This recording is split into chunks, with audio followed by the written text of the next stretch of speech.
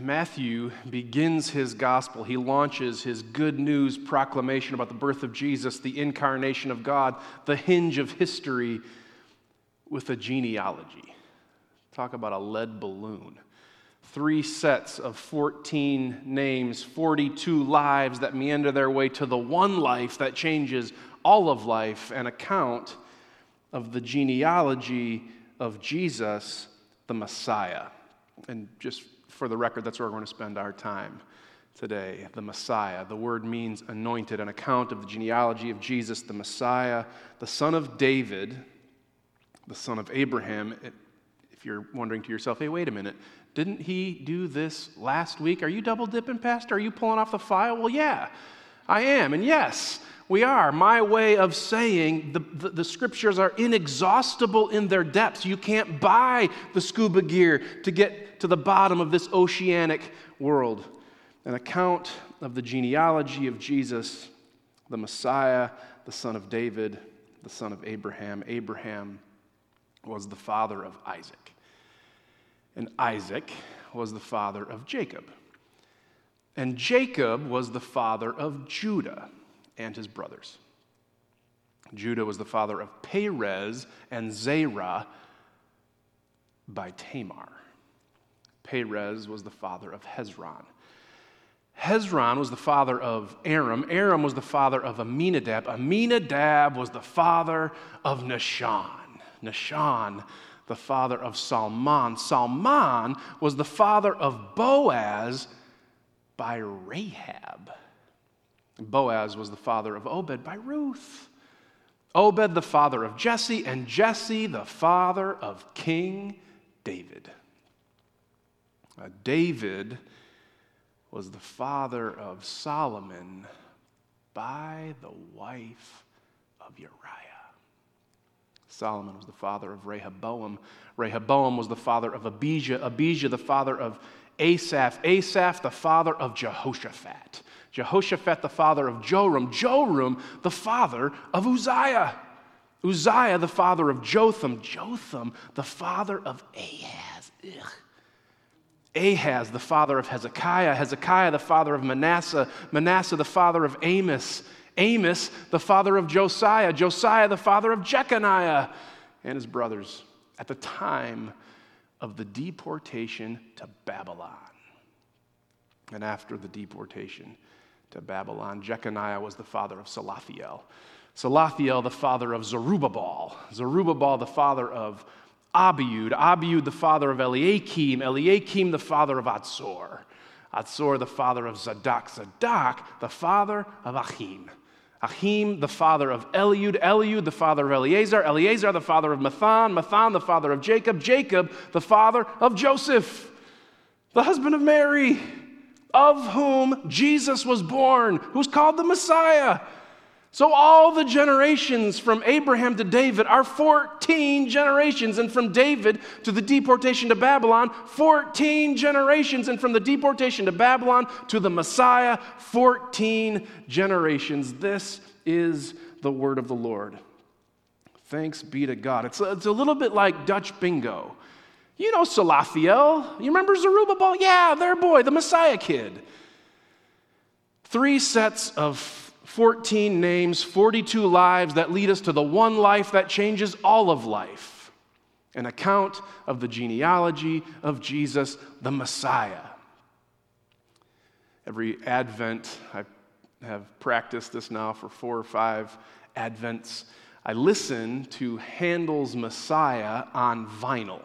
I put the needle to the record, and if I'm able to get over the mountainous hurdle of my own introversion, I even invite a few people to join me, a little charcuterie, some dudes, and Handel's Messiah. You want to come? It's really long. Handel's Messiah is exceedingly long, and there's a few parts I actually really like. Here's one of them.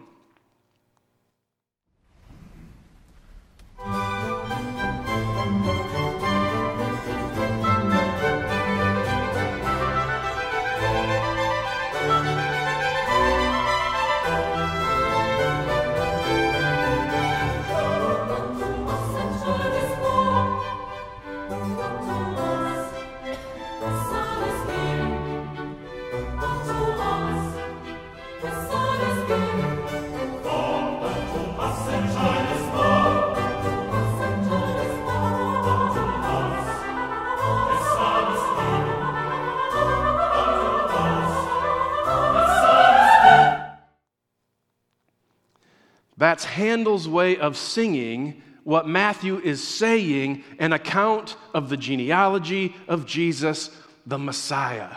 Messiah, it's not really a category we operate in. It's not really a circle we run in. We think of it kind of like a synonym. Sort of like king. It's like Lord or Savior. And while Messiah is all of those things, it's not just any one of those things. King because he can, Lord because he will, Savior because we need, Messiah because he wants to make everything new and to make everything right, an account of the genealogy of Jesus, the Messiah. And in case you think I'm making too much of this, Matthew goes on to repeat himself. Mathan, the father of Jacob, Jacob, the father of Joseph, the husband of Mary, of whom Jesus was born, who's called the Messiah. And whenever the Bible repeats itself, pay attention. And then Matthew goes off the rails, starts getting all amped up like me singing Handel's Messiah. So all the generations from Abraham to David are 14 generations, and from David to the deportation to Babylon, 14 generations, and from the deportation to Babylon to the Messiah, 14 generations. Messiah announcing how beautiful the world could be. Messiah, all we'd hoped might happen. Messiah, the one who by his life and death and resurrection promises to make everything new and everything right, an account of the genealogy of Jesus, the Messiah. There's an ache in our lives because there's an ache in our world. Call it a longing if you'd like. N.T. Wright refers to it as the echo of a voice. Things aren't right. Things aren't the way they're supposed to be. There's something amiss, something's wrong. Is this it? Is this all? This life? This stuff? It's just... Matthew says, trust your ache. Matthew says, listen to your longing, an account of the genealogy of Jesus, the Messiah. And there are 3 sets of 14 names, 42 lives, and smack dab in the middle, 21 of the 42 is a guy named Uzziah.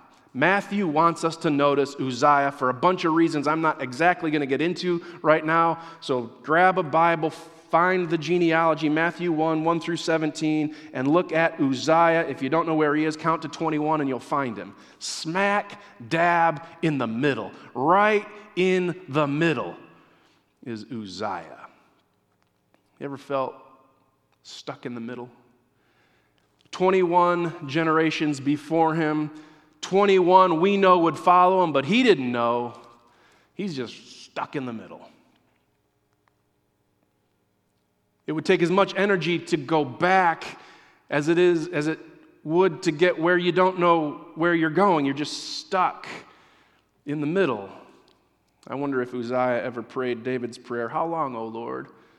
Will you forget me forever?" You ever felt forgotten? Your life, your story, your circumstance, your pain, your hurt, forgotten. How long, O Lord, will you forget me forever? Stuck in the middle. How about this? You're single. You want a friend, you want a companion, someone to do life with, but you're out of college and you're sick of the apps, and Wednesday night Stein night just doesn't seem like the thing. You're just stuck in the middle. I'm just making stuff up. I'm not thinking of anybody in particular. Or you're married. Your marriage has now moved into the decades, and the white-hot flame of early marriage life has given way to soup, suppers, and Netflix. Not that kind, by the way. The kids are out of the house, and another marriage conference that just, how many more are we going to do? You're stuck in the middle. Or you're a teenager, and they keep talking about this pandemic of anxiety, and you're kind of sick and tired of them talking about it, except you know all about it. If you knew Simon and Garfunkel, you'd sing their song too, "Hello, Darkness, My Old Friend." And everybody keeps talking about anxiety, but nobody's suggesting, and you're wondering, will it ever get better? Stuck in the middle. Uzziah is stuck smack dab in the middle.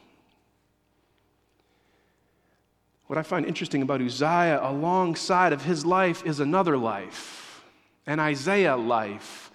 Isaiah comes alongside Uzziah and starts pointing, starts talking. Look, the virgin shall conceive. That's Isaiah 7. Isaiah, an Isaianic voice starts shouting, for to us a child is born, to us a son is given. Isaiah starts to promise those who've walked in darkness have seen a great light. Alongside an Uzziah life, it is Isaiah voice. Look, Messiah, an account of the genealogy of Jesus. The Messiah stuck in the middle. Look. This past Sunday, I had the great joy of joining, maybe 40 or 50 Pillarites to go Christmas caroling. We met at Pillar Sunday afternoon about 4 o'clock, and we all broke into like 4 or 5, different groups to travel Holland and sing. Next to singing Handel's Messiah, there's few things I like more than standing outside in the cold singing Away in a Manger. I was with Mike and Amy and Mia Baraducci, Jeff and Tanya Book, and 4 or 5 of my clan of 6. First, we went over to Eric and Lisa Lundy's house with Etta and Millie and Bo. Maybe they're 35, I'm not exactly sure. Eric's mom died of cancer just a few weeks ago, and just before she died, Lisa's dad was diagnosed with the same, and we thought maybe a little Hark the Herald would say, we see you, we love you. And that was our first stop. Our third and last stop was Don and Jerry Braidaway, long-time members of the Pillar community. We shuffled into their living room, we sang "Oh, Little Town of Bethlehem" or something like that, and they said, we've never heard anything more beautiful. They lied right to our faces. And then right in the middle, which seems kind of ironic to me now, right in the middle, we went to Bruce and Linda Adair's. I mentioned Bruce last week, diagnosed with multiple myeloma, has no idea how long he has to live. We drove up to the house. There was a sign on their door, "Wear masks, please."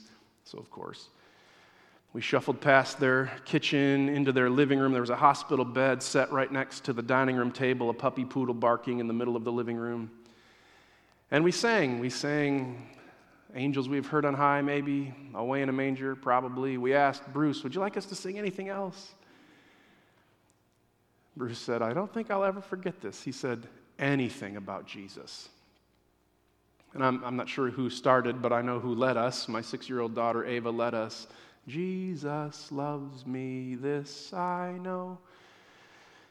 Stuck in the middle between a diagnosis and a prognosis, anything about Jesus. An account of the genealogy of Jesus, the Messiah. Smack dab in the middle is this guy named Uzziah. Uzziah, 800 years before Jesus. Uzziah, he was a king. He was a good guy. He tried hard. He started well, at least. Uzziah, he was 16 years old when he became king. They don't grow him like they used to. I'm pretty sure. I have a 16-year-old. And even though he was young, despite his youth, the kingdom prospered, abundance and wealth. He was creative. He was an entrepreneur. He fortified the temple. He built up the army, all kinds of thorough and frequent military victories. Things were going so good. All hail Uzziah. And Uzziah started to read his own headlines. Uzziah grew complacent in his prosperity. Not that any of that would ever happen to us. And Uzziah started overreaching, like his dad before him, David. Like Eve and Adam too, they took of its fruit, overreaching. Like the Babel community, remember they built a tower? They tried to build a tower to heaven? Overreaching. Like the Pharisees and their religious fastidiousness, overreaching. He was overreaching. He tried to use his political power to usurp religious power too. And the priest didn't like it, and God wasn't having it, so he struck Uzziah with leprosy. He was removed from his seat on the throne and banished to a desolate village where he died all alone. And it wasn't only his own personal life that began to crumble. With his crumbling, the whole kingdom started to crumble. Uzziah gave way to Jotham, and Jotham gave way to Ahaz. And Ahaz ultimately ended up with Jeconiah and the deportation to Babylon. The world was crumbling. The world was despairing. And alongside the rubble of Uzziah's life, the crumble of the kingdom, a voice, an Isaianic voice.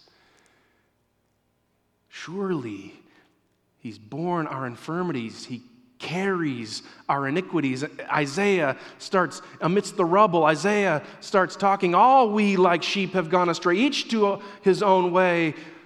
And the Lord has laid on him the iniquity of us all. Isaiah, amidst the rubble of the world, Isaiah starts painting a more beautiful picture.